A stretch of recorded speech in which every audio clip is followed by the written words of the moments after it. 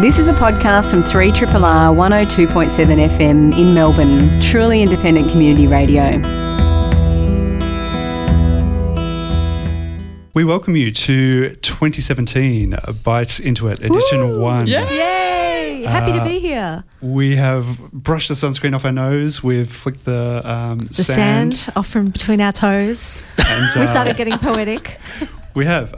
Dan has got an amazing suntan. He's been mowing the grass, I believe. I have, and that's not even a euphemism. I've just been out in the garden a lot over the summer. It's been doing me good. Over summer, we have been listening to White Noise by Namila Benson, which was an amazing show. What sort of kept you coming back to that one, do you think? Oh, just different perspectives from the community, particularly from a diverse section of the community, the black part of the community in a lot of ways, and just, really... contemporary issues being tackled with a lot of empathy and thought. It's good to hear people talking about stuff, replacing a talk show over summer. So yes. I feel like summer is the home for reflection and talking and getting together. So that was great. Obviously, we do have Vanessa Toholka behind the desk tonight. Have you been using much technology this summer, or have you been getting away from it? I did not do the digital detox this year. Maybe I eased up on the social media, but... I started contemplating the music library and trying to get that into good shape. And as anyone knows who loves their digital music, it's just an endless battle to try and keep that organised and weed out the stuff you're not listening to and make playlists out of the things you want to give more attention to and trying out new albums. So it was really a music listening thing, but I turned it into a geeky exercise. What about you, Warren? I did spend less time with technology. I read a lot of books, which was good. Some of them were about technology, so it was kind of not a complete thing. It's like cheating on technology with technology thoughts. Pretty much. But yeah, I kind of spent less time doing silly stuff on my phone, but trying to do more of the productive stuff on my phone, so I didn't have to use my laptop or plug in or be in a room or something like that. So, what about you, Mr. Salmon? Was it about lawnmowers for you? Not entirely, although the lawnmower was a big part of it. I did step back from the technology in a way, in that I did read some old Gothic classics, but I was reading them on my iPad. But I did turn off the Wi-Fi on my iPad so that I didn't have interruptions. It was actually kind of cathartic. I also did reorder all of the apps and everything on my home screen so that everything's it makes a lot more sense now. But that was something that's been overdue for a couple of years. A bit of a spring clean. Yeah. That is a smart idea. I'll be with you on the show tonight as well. I'm Warren Davies. If you've had some time off over summer like we have, you may have been playing games like a lot of our listeners. I'm excited about there's a new Nintendo coming out in a few weeks' time, which is big news. Lizzie Kane is a producer for the game studio League of Geeks and co-founder of Girl Geek Academy. She was recently named by one of the Blue magazines in the 30 under 30 to watch in gaming around the globe. She'll be joining us in a moment to talk about that, which is really exciting. And whether it's running a game studio, whether it's a CIO role or a sysadmin position, we do want more women in technology for a whole host of reasons. Julie Fisher's book, Digital Divas, Putting the Wow into Computing for Girls, recently won the 2016 Leonie Warne Prize. She joins us a little later to discuss this wow factor. What is it? How do we get it? How do we wow more girls into technology? We need all the help we can get. Absolutely. Yeah. Anything would be great. But before we have a chat about that, there is a bit of news. We can't take you back through 10 or 11 or 12 weeks of technology news, but stuff that's come up in recent times that caught our eye includes an interesting perspective on the end of privacy in autonomous vehicles. So I think the thing that's interesting about that is we talked about the implications for how we commute and how we interact with the driving itself. Are we sitting in the back seat, the front seat, and what have you? But one of the things that did come up as a piece of news is that pretty much everything is going to be uploaded into our collective memory. And into the cloud, and you'll know where people have driven, and can probably imagine why they've driven there, and that could be that could be excellent data to get to kind of minimise trip taking. Yeah, I think from like open source kind of public transport projects and sort of car sharing systems and stuff like that, it's great. But from an individual perspective, which is obviously or often the first place that we come from, like you shouldn't know where I've been or what I've been doing or extrapolate which places I went to and what have you. Yeah, but, it's always great to have people thinking really carefully about not necessarily being private. I mean, the privacy is an important part of it, but also about striking that balance between collecting the data, but in a way that people aren't identifiable. So being practically anonymous. Yeah, it will. Some of the vehicles will capture continuous high definition, high frame rate, 360-degree video, which is crazy. I do think of the Port services kind of like storing that as well. Like that's a lot of stuff to compress and store away somewhere. Yeah. And will it be like it is now? Oh, no, we can't get that video from the cars that were around you because we wiped that after 3 hours because it just took too much space. Or Something that won't die is the Nokia 3310. Dan, what's going on here? It refuses to die. Speaking of switching off from technology and stepping back, the Nokia 3310, which I don't know about you guys, it was my first phone, is being relaunched now, not by Nokia. There is a Finnish company called HMD Oy Global who have bought the rights to all of the Nokia, I suppose, intellectual property and have announced that they're going to be re-releasing the original brick, or not the original brick, but one of at the end of February. I wonder if they still have a lot of the old components lying around and you can get like an original kind of like teal coloured one, or will it be like a modern take on? I reckon I can probably send them the parts from my old one lying around. It's not the first time they've re-released it though. Back in 2004, they actually released it was 2014, sorry. But it was the Nokia 3310 shape, but it did have a 3-inch touch screen. It basically looked exactly like a Nokia 3310, except it had a very small kind of iPhone-looking screen on the inside, so resembled a lot of the kind of earlier 3G smartphones. And at various times we've heard waves of popularity, resurgence for not-so-smartphones, particularly from celebrities. Absolutely. And there was the case last year when Telstra turned off their 2G network of the young guy in WA who had the last Nokia 3310 in Australia, who was basically the only person using the 2G network and was asked to switch it off. I respect that so much because it's great when you get a piece of technology that does the job, it's reliable. We know how hard it is to find something reliable, and you don't want to throw it away. Like, you remember your excitement when you got it. It was so much money. It was worth a lot.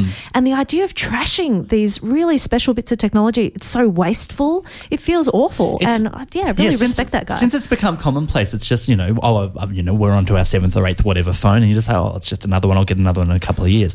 But these old Nokias are still, they've got a 29-day battery life, and they're still useful as phones, which is what they were designed to do in the first place, rather than being the computer that we attach our entire lives to. I wonder if bits of our hardware will be replaced so quickly once we all become cyborgs. And exactly. What does Elon think about this, do you think? Look, it wouldn't be a Byte show that we loved without a little bit of Elon Musk news. Now, on February 13th, he was in Dubai and he spoke at the World Government Summit while he was there. What he had to say was that over time he thinks we're going to see a closer merger of biological intelligence and digital intelligence. And what he's been suggesting is that humans need to embrace the concept of becoming part cyborg, having some sort of computer processing capacity so that we can actually keep up with artificial intelligence and interact with it in meaningful ways to keep directing it and being in charge. Just kind of like, so we're not Dumb and Dumberer kind of running around and the machines are like, come on, get into your car, and you're like, where is that? That's right. Now, he's often spoken about his fear of really deep artificial intelligence and how he thinks that's a threat to humanity. So I think that this is one of the ways he thinks that we can adjust. He's also spoken about the massive disruption we're going to see to job markets and whether we might need a universal basic income. And he's saying to compete with all the autonomous robots, all the artificial intelligence, we might need a little bit of augmentation ourselves to keep up. Interesting. I hope this is more of what we can expect from Elon this year. I certainly hope so. He's keeping us in business here. In the studio now, we have Lizzie Kane. Lizzie is a producer for the Game Studio League of Geeks and co-founder of Girl Geek Academy. I think on the geek side of things, she's fairly well qualified. Yeah, I have in both of my titles, so... Thank you for coming in. We caught up over summer. You'd been kind of busy and there was lots going on. Yes. And someone said she's doing interesting things in games. Mm-hmm. She's a young person, so we should talk about that. How did that feel? Had you been honoured for what you've been doing in games before? I've received awards before in the past, but I think this one was the first at an international scale. Like I've had accreditation in Australia, and that's awesome, definitely. But to get recognised by my peers from the world is incredibly humbling, considering how small Australia is in comparison to the rest of the industry. So I'm the only Australian in the games list this year. So it's been a really amazing experience so far. Did you feel like Melbourne has always punched at this level in terms of gaming? And there's lots of great studios, and we've had lots of kind of world-beating titles. Did you feel it was just natural that this should happen, or did you feel like you were stepping up? Definitely. I'm actually from Brisbane originally. I've always wanted to leave Brisbane. I love Brisbane, but it's definitely somewhere when I was at university, I knew I would have to leave in order to really do what I wanted to do with my career. And that was work with a studio and work on games at a world-class level. So I moved down here because I'd seen what was happening down in Melbourne. I was considering moving overseas. As everyone does when they're at uni, they have these big dreams of working for AAA studios. And I'd started looking into it, and it just wasn't what I really wanted. And also the leap to move overseas was a little bit daunting at that stage. I thought, I'll just see what happens in Melbourne and go from there. And as soon as I moved to Melbourne, I was meeting these people that were just making incredible games and had these huge visions for Melbourne as a gaming community, not just making games. It was actually about making friends and about everyone, all studios being there for each other, and not just about, you making this game and that's kind of it. So as soon as I realised that existed here, it's kind of been a natural thing for me to really want to showcase that on an international platform, and really have these things like Forbes and have things like going overseas and going to conferences and stuff like that to really help showcase that Melbourne's amazing and everyone should move here. All game studios should move to Melbourne, so I don't have to keep going to America. As much as I love it, we have some amazing facilities here. We have some amazing people that are like championing it, and it's just, it's incredible. Yeah. We're all about controversial opinions here. Mm-hmm. It's great to hear some of those being thrown down on the table already. Yeah. Now, Lizzie, being featured in the 30 under 30, obviously you're what we would consider a relatively young person in the scene. Official title is I'm under 30. So I officially have that. Yes. Yeah. So do you get many slightly older timers in the industry telling you stories about where we've come from, and have you had any sort of wisdom shared with you from the network in Melbourne? Yeah, definitely. I actually had it shared with me from the very beginning when I started in Brisbane, because Brisbane actually back in the day had an incredibly big gaming economy there, and they had studios like Chrome and Creative Assembly and Sega were all based in Brisbane back before my time. They were all based there, and unfortunately with the global financial crisis, they all started closing. And Melbourne had a very, very similar story, where studios like that started closing. And I think that's why this community has been created, because everyone had the same experience where they were being made redundant. They were being having their kind of, whole world turned upside down, having to make decisions. Do they move overseas, or do they stay in Melbourne and try and build it again? So I've told this story so many times, especially to people overseas that don't understand the differences we have in Australia. It's hard to make video games here. We don't have the support of our government necessarily all the time. We don't have the subsidies that some countries do. So it's expensive to make games here. But on the flip side, we have amazing people.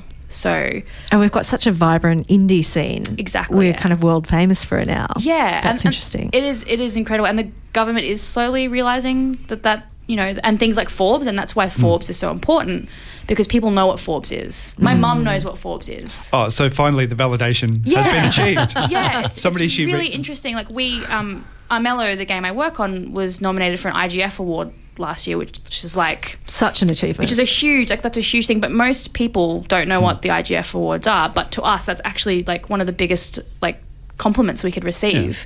But people know what Forbes is. So let's take you back to when you were in Brisbane, and you co-founded this Girl Geek Academy, which is a startup encouraging women to learn technology and launch their own businesses. So how did you get into technology without something like the Girl Geek Academy?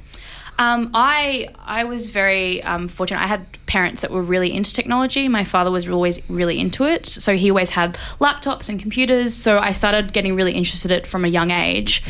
In primary school, I had a computer and had a laptop, so I was playing games, but I didn't really understand any of that. I remember in my grade 7 journal or yearbook or whatever it was, I had written down that I want to work in IT. I don't think I knew what IT was at that time. I said I wanted to do that. I wanted to work in IT and I wanted to buy my mum's car. That was like my 2 things that I wanted for my life. Solid goals. Yeah, I never bought my mum's car, which is probably still the time. best. Yeah. So that's what I wanted, and I went to high school in Brisbane at a small all-girls high school that didn't really have an IT program. The IT program, I learned everything. I already knew most of the skills that they were showing us, and I kind of was just left on my own to build websites and make things on my own. So I didn't really learn anything, and I was kind of disheartened from that. I was kind of like, I don't really understand what this is. People were telling me to do science. People were telling me to do like law and all those things. So I went and studied business, and I was like, cool, this is what I'm meant to do for the rest of my life. And then I realised I had a conversation with my mum, and she was like, I don't care what you do as long as you're happy. And when I realised it's hard in Brisbane because it's like there's a set path. You finish high school, go to university, get married, have kids. And that's not what I wanted. So then I was looking at other courses. So I studied music for a year because I was like, I'm going to be a musician and that's going to be awesome. And it wasn't awesome. It was actually soul destroying and really upsetting. And so I went back to the drawing board again. So this is like, obviously without any support, I had to keep knocking my head against the wall again and again. And it wasn't until I realised that there was game design courses. I'm like, I like video games. What is this course? And it was a game design course. And then I started looking into it because as a gamer at that time, most people, you don't realise that games are made by people. I didn't realise games were made by people in Australia. I didn't realise that people, like two or three people could make a video game together. I thought they were churned out from a big machine over in the States. Yeah. Someone pressed a couple buttons and Call of Duty came out, and then there was a pizza like next to it as well. Like it's just, I thought that's how it worked. And then I started studying it at QUT in Brisbane, and they kind of opened everything. As soon as I realised what could happen, I kind of just went from there, and that's how everything kind of, as soon as I realised what I wanted to do, I've never really looked back from there. It's been hard because obviously it took a long time. But yeah, it's exciting. One of the things that came up at a conference last week, and then I guess obviously since November as well, with what's going on in the States, is the diversity in technology and how lots of different people can come together to make stuff. What's been the single biggest lesson for bringing women into technology? What's the easy way to break down barriers and get people into the same room and get them talking about common topics? How do we get people together, even if there are barriers like immigration to the States or being in Brisbane? Or I think the biggest thing for me is like to explain to people is when you realise that diverse teams, there are studies and there are papers that show that diverse teams mean better products and better profits and bottom lines for the companies. There's companies out there, big companies like IBM and Telstra and Optus, they all know this because there's been research put into it, and it's no longer a thing that you can argue. People say that diversity is difficult. Diversity is hard. Diversity takes time and costs money. It actually doesn't. We're actually, at League of Geeks, a big thing for us is diversity. So we've been hiring for like the last 3 months, and we are looking at potentially getting, in the future, we want to get 50-50 for gender. And we're looking at our projections, and it looks like we could potentially do it sooner rather than later. And it's such a great time to be talking about this. We haven't, Just today in the Fin Review, Envato have been called out as the most profitable startup in Australia. Yeah, that's awesome. And that's tremendous. They've got such a great record on diversity. They've got diversity even at their co-founder level, which is looking like, it's quite an important thing. What do you tell your Geek Girl Academy when you're coming to people, and sort of what stage are people at when they're coming to those sort of meetups? Yeah, generally the people that attend our events, they fit into 2 different kind of areas. Either one, they're just finishing university, and they're looking to try and figure out where they want to go, or they're mid-career and they're trying to figure out where they want to go next. So generally we have these two types of women that come to us and they're looking for something else. They're either looking to network and potentially move jobs, or they're looking just to make friends, and that's a big thing that we've been focusing on with how we approach diversity. It's not necessarily about learning a new skill. It's actually about making friends so that when you are looking to move somewhere, it's not as scary. The biggest thing with, I think, diversity is fear and the imposter syndrome that we always talk about, and not knowing if the company that you want to work for next is welcoming to someone like you. And having that friend or having that ally within a company makes things so much easier and so much more approachable to work in a company. So, yeah, that's what we try and do, and I think it's shown how successful it is from the amount of people that come back again and again to our events. Even though they've done that event, they come back again because they know they'll meet someone different this time. How do you get past the kind of filter bubble of kind of same people, same ideas, same rooms? Mm-hmm. How do you permeate these sort of institutions that are run by men, thinking for men? And just ignore them. No. There's definitely it's hard because I really struggle sometimes because I'm in this bubble of the games industry, and the games industry is actually super, super progressive. And so most of the time, most of my days, I don't have that. I don't get faced against it that much. So I really, day to day, I don't really have that problem, which is obviously a really, really good problem to have. But obviously there will be discussions that I have with people that still don't understand diversity or understand why it's important. And I think I just approach it in the fact that I know from my experience, like a lot of the time the people that, are opinionated towards me are men. And it's like, it's fair enough for them to be angry and fair enough for them to be frustrated with, women trying to take over video games. Or it's understandable. It's not necessarily fair, but it's understandable. It's understandable. But then like I know in my head what I'm about. So I don't really feel, I try and explain them. I give them a little while to try and explain it to them. But then generally, if they don't get it, I think it's interesting. We've definitely been focused on gender diversity for the conversation so far, but the studies that you mentioned before really do bear out that all kinds of diversity lead to improved decision making in, better profits, a better bottom line, that sort of thing. So that should be something we're all striving for.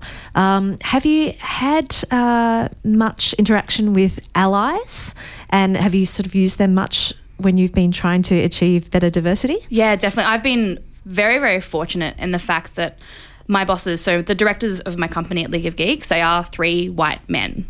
And that's fine. But those 3 white men are some of the most passionate, and like they fight for diversity because they know how it looks when you go to the website and you see that the directors are 3 white men. They are totally aware of that, and I've been very fortunate to work with them and call them out on stuff sometimes, but mostly help them get their message across because they want diversity just as much as I do, which has been really, really refreshing because I have worked at companies in the past that don't understand that, and that's obviously very difficult. But working with a company where it just makes sense and it's part of everyday life, it's really, really, it just makes everything easy. You don't have to fight for anything. There's nothing you have to argue for. It's just a natural discussion that we have. Yeah. So just before you do go, we will probably be talking about Girl Geek Academy during the course of the year. Can you give us a peek as to what might be coming up this year, or what young women out there thinking of making games or being involved in games can get involved in? We have a lot of events this year, so we've been really lucky to receive a few different grants this year to help us really amplify our events this year. So we'll be running Miss Makes Code, which is aimed at high school students, specifically obviously girls, teaching them how to make and code robots, our Miss Makes bots. So we'll be running that throughout Victoria and Australia this year. We haven't finalised how that's going to look yet, but that's happening. And we're also running She Hacks Victoria, which will be for females attending universities. So basically a hackathon that runs over a couple of days where they get to make projects and formed companies over a weekend. And I'll be running She Makes Games again at the end of the year to coincide with Melbourne International Games Week. So Fabulous. yeah. And from a League of Geeks perspective, what would really excite you if it could happen this year? Oh, I don't know. We've got a new product coming out very soon. So we are bringing Imello to iPad. So that's been in the works for like 6 years. Oh, so that's really to finish exciting. that'd be really nice. This decade. Yeah, no, we're showcasing again this year at PAX East. So I'll be heading over to PAX East in Boston in a couple of weeks. So that's the next really big exciting thing for us, which is always fun to go to a different country and show strangers our game. Lizzie, congratulations on you. your start to the year. And we look forward to hearing more from what you've been up to. Excellent. Thanks very much. We are aiming to give you only highs tonight, and as part of that, we are joined in studio by Adjunct Professor Julie Fisher, who is part of the Faculty of Information Technology at Monash University here in Australia. She has worked and conducted research in information systems field for the last 20 plus years, so she probably knows a few things about what we're going to talk about. Fortunately, her book, Digital Divas, Putting the Wow into Computing for Girls, won the 2016 Leonie Warne Prize, and she joins us in the studio. Julie, thanks for coming in. It's great. Thank you. So it would have been a labour of love. Obviously, this project has been going for a little while, but the book itself, you may not have done it by yourself. It may have felt like a team effort. What's your role in the book and bringing it all together? Well, the project's, I guess any woman who has worked in the IT industry has an interest in the whole area of gender and IT because, as Lucy mentioned before, and oh my God, she works at the hardest end of IT in games. So the passion's been there for a long time, and the four team members, had all been secondary teachers, all interested in IT and all interested in gender and IT. So that's really where it started. And then we were fortunate enough to get a good-sized grant. You need money to do the research. And the research that underpins the book, sorry, my voice is fading in and out because it's a virus. Feel free to cough or have a sip of water if you want to. The research that underpins the book was a 3-year project. So it was quite a long project. And then, of course, somebody had the bright idea of writing a book. So the basic premise of the project is that to encourage girls into IT, teaching them in a class mostly with girls or only with girls. And this was at the secondary level? Yeah. This is at the secondary level. There's been a lot of research around interventions, and particularly in this space. And the one thing that came up time and time again is that 1-2 day interventions, which most of them have been, aren't successful in they're successful in changing girls' minds over the course of a couple of days, even maybe a week, but that fades with time. So we wanted something that was going to constantly reinforce the messages we were trying to bring to girls. And so we devised a program that's a series of teaching modules. We implemented it in 10 secondary schools across Victoria and 1 in New South Wales. And the subject ran in class, was assessed and we worked with the teachers in those schools. They were fantastically collaborative and cooperative in what they were doing with us. The classes were all girl classes. That we decided was really important because boys can be noisy and smelly and disruptive and all those things.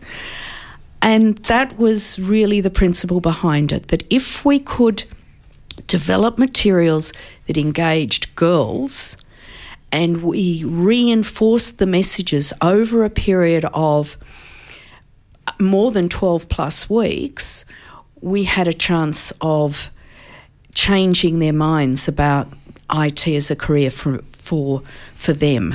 So when you initiated this 3-year research project out in the fields, very practical, what sort of assumptions did you bring to those classrooms? Oh, she sounds like somebody who read my book. Read our book. We actually started with a number of assumptions and we built our research around those.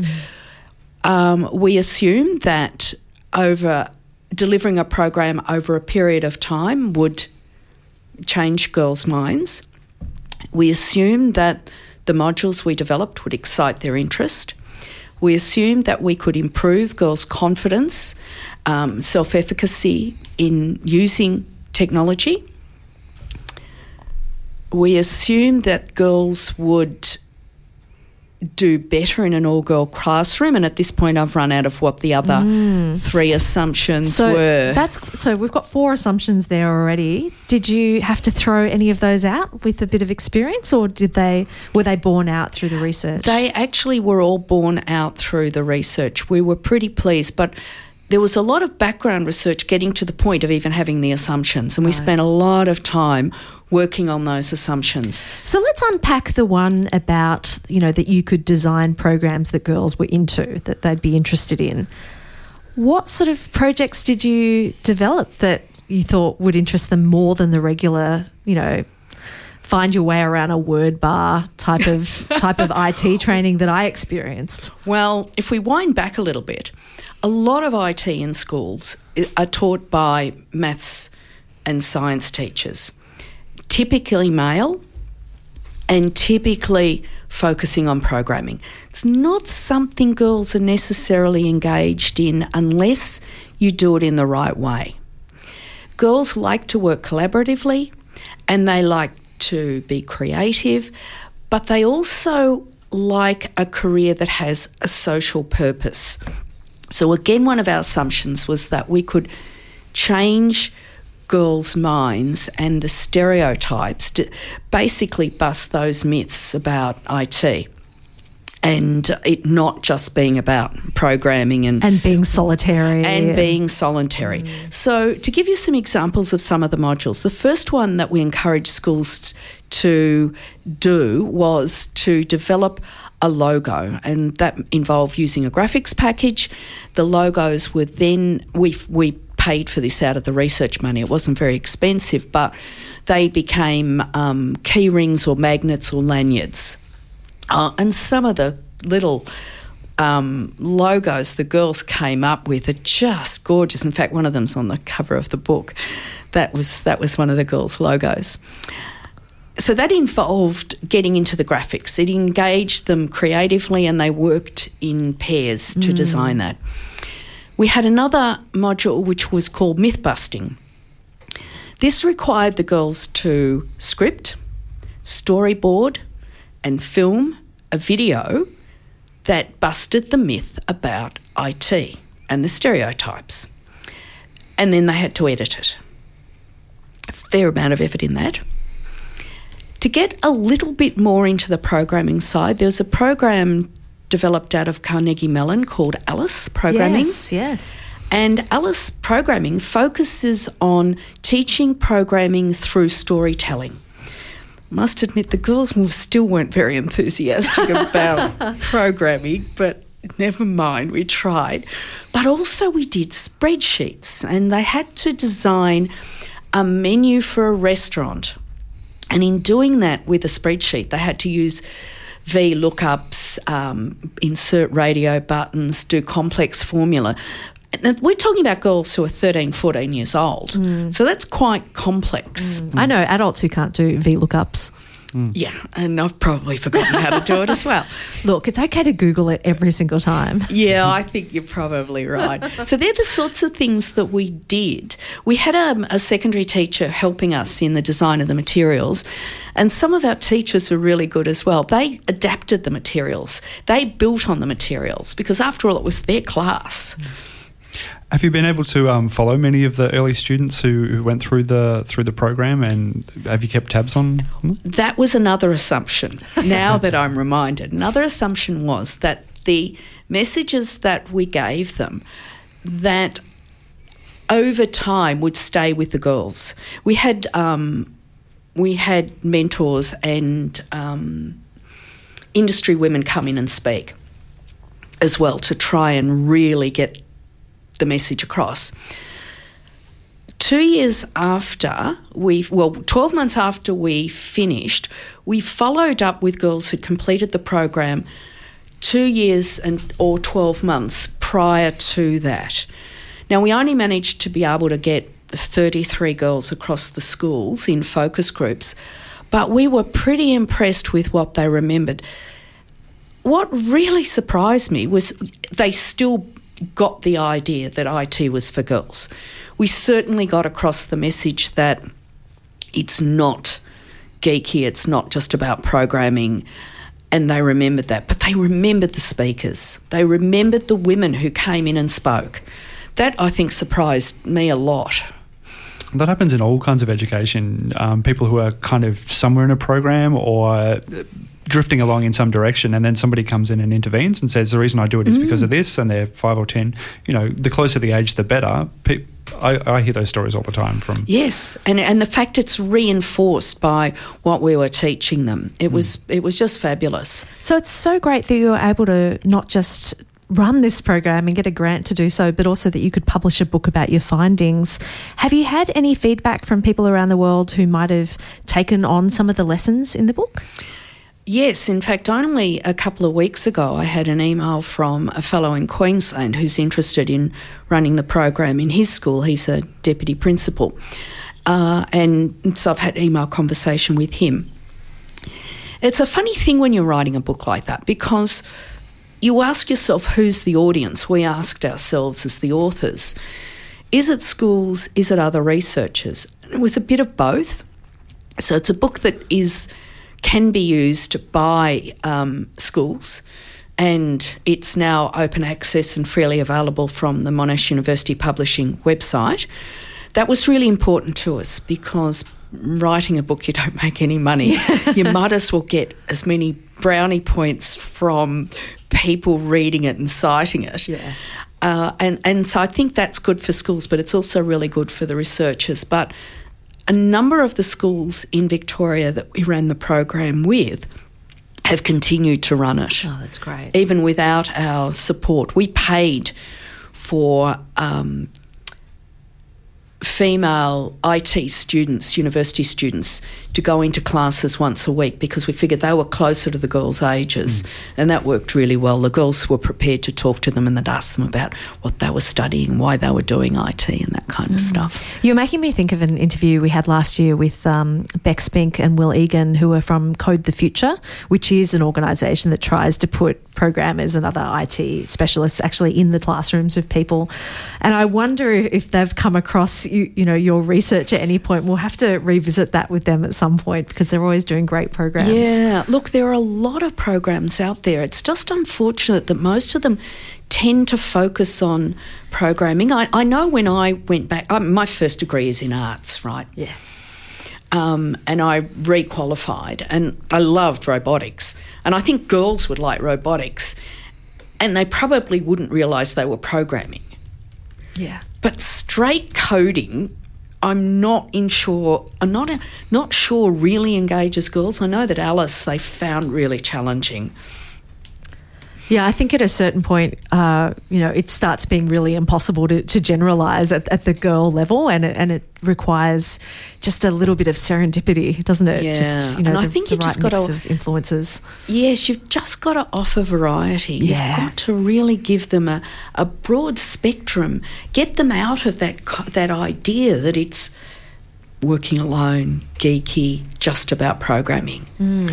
What's next for you now that you've kind of captured this part of the project? Is it extending it further, or is it doing something slightly different? The other interest that I've got lots of research interests, and I'm technically retired, but wouldn't know that. That never stopped anybody. No. I have a broader interest in gender and IT, so women in IT, and I've collected data over a number of years, and another colleague and myself have got to do something with that. So I've really got to get back to that data, particularly looking at women in the workplace and what keeps them in IT, because we've got the problem, not only do we suffer from not having enough women into the industry, and I think, as you pointed out in your interview with Lucy, the industry needs women, and it's better for business if there are more women, and we know that. But women also leave. Yeah, that's right. So it's not just a pipeline issue, which say Yes. this book is addressing, but also how do we retain people, and particularly when we're told how many careers we're going to be having in our lifetimes these days. So many. Yeah. Oh, that sounds very fascinating. Julie, thanks for coming in. We really appreciated talking about this. And when you get to a conclusion with your next bit of data, we'd love to hear what you found out. That would be good. Thank you very much. We have just a few minutes left on the first show for Bite Into It of the year. We wanted to talk about haters. Vanessa. It's not like us to talk about haters, but this was kind of cute. Now, what was your expression for this story, Warren? Haters are going to date. Yes, they are. I think that's beautiful. We all know there's people out there who could be out there in the market. They're an amazing catch, but for whatever reason, they just don't like the technology or the way it forces them to do stuff they don't like. So we could even be in the room with one of those Quite possibly. Shockingly single people.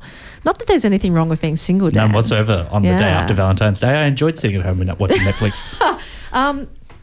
I'm coupled up and I sat at home and watched Netflix. There's nothing wrong with that. But I didn't have to negotiate with anyone. I win. Compromise is a beautiful thing. Haters going to date. So where would haters go if they hated OkCupid, and what are the other ones? What are dating apps nowadays? You've got RSVP and apps. You've got Bumble, you've got Tinder, you got there you go. Grindr for some people. Grindr for some, and Blender for others. Does it blend? Takes on a whole nother meaning. Let's just leave it at that, shall we? Somebody has come up with the genius idea that there's a lot of people out there who bond over things that they don't like. This particular app, when you log in, you're presented with a series of topics or subjects. You can either love, like, dislike, or hate as they show up. So, for example, this particular journalist got things like socialising with co-workers. Do we want to vote on this one? Socialising with co-workers. I have amazing co-workers, which is the only thing I could say while on live radio, and but it's also true. And I'm okay with socialising with them. Yeah, I'm self-employed, so I love working with my co-workers. Got nothing but good things to say about your co-workers. Absolutely. That's a different app. I like that too. Maybe there's something else that we can hate here. Butt selfies. Hating, liking? Hating. Hate butt selfie, as in selfies of butts. Yeah, selfies of butts. That's the first I've heard of it, but it sounds repulsive. Wow. Although, funnily enough, it seems almost more logical than face selfies because it's harder to see your butt in the mirror. It does make more sense. Yeah, there's something logical about it, but I'm going to hate anyway. Let's push things a little bit here. Maybe an easy one. Tom Brady, for any football fans? Don't have any feelings? I have no idea him. Who that is. Who is that? Is New England Patriots, the guy from the Super Bowl? Yeah. That sounds about right. I'm like, what sort of football are we talking about? And another ball sport, playing music during sex. I think it's essential, isn't it? Not always. I just suppose it depends on the context. Yeah. These questions are too personal for radio, Warren. Too personal for radio. Well, see, I like this idea that you're connecting over things that you don't enjoy because... Yeah. As a card-carrying misanthrope, I can say that I have a far more interesting and animated conversations about the things that I dislike than the things that I love. Interesting. Personally. And that's the reason it's a good So idea. this is the likes and dislikes define us as people argument. Well, I mean, it's an interesting way to start off. It's a start. I mean, It's look, something. if you think back to your teen years and your mid to late 20s, all of your friendships basically started on what music you liked and whether or not you liked the same music as the people you were friends with. Let's be honest here. So it's kind of the natural old person extension of that. It's been a fun show tonight, blowing off those cobwebs and having a chat about the stuff that we all enjoy. And don't, by the sound of it. And don't. We all enjoy radio and technology. Thanks very much to our guests, Lizzie Kane, who came in and is doing great things, and also to Julie Fisher, who's got a different take on the same issues, or some of them there. I think we should do it again next week. I think we should find some people and do it again. Thanks very much to everyone for listening, and up next is Anthony Carew with International Pop Underground, so you should definitely stick around for that. We'll be back next week. Good night.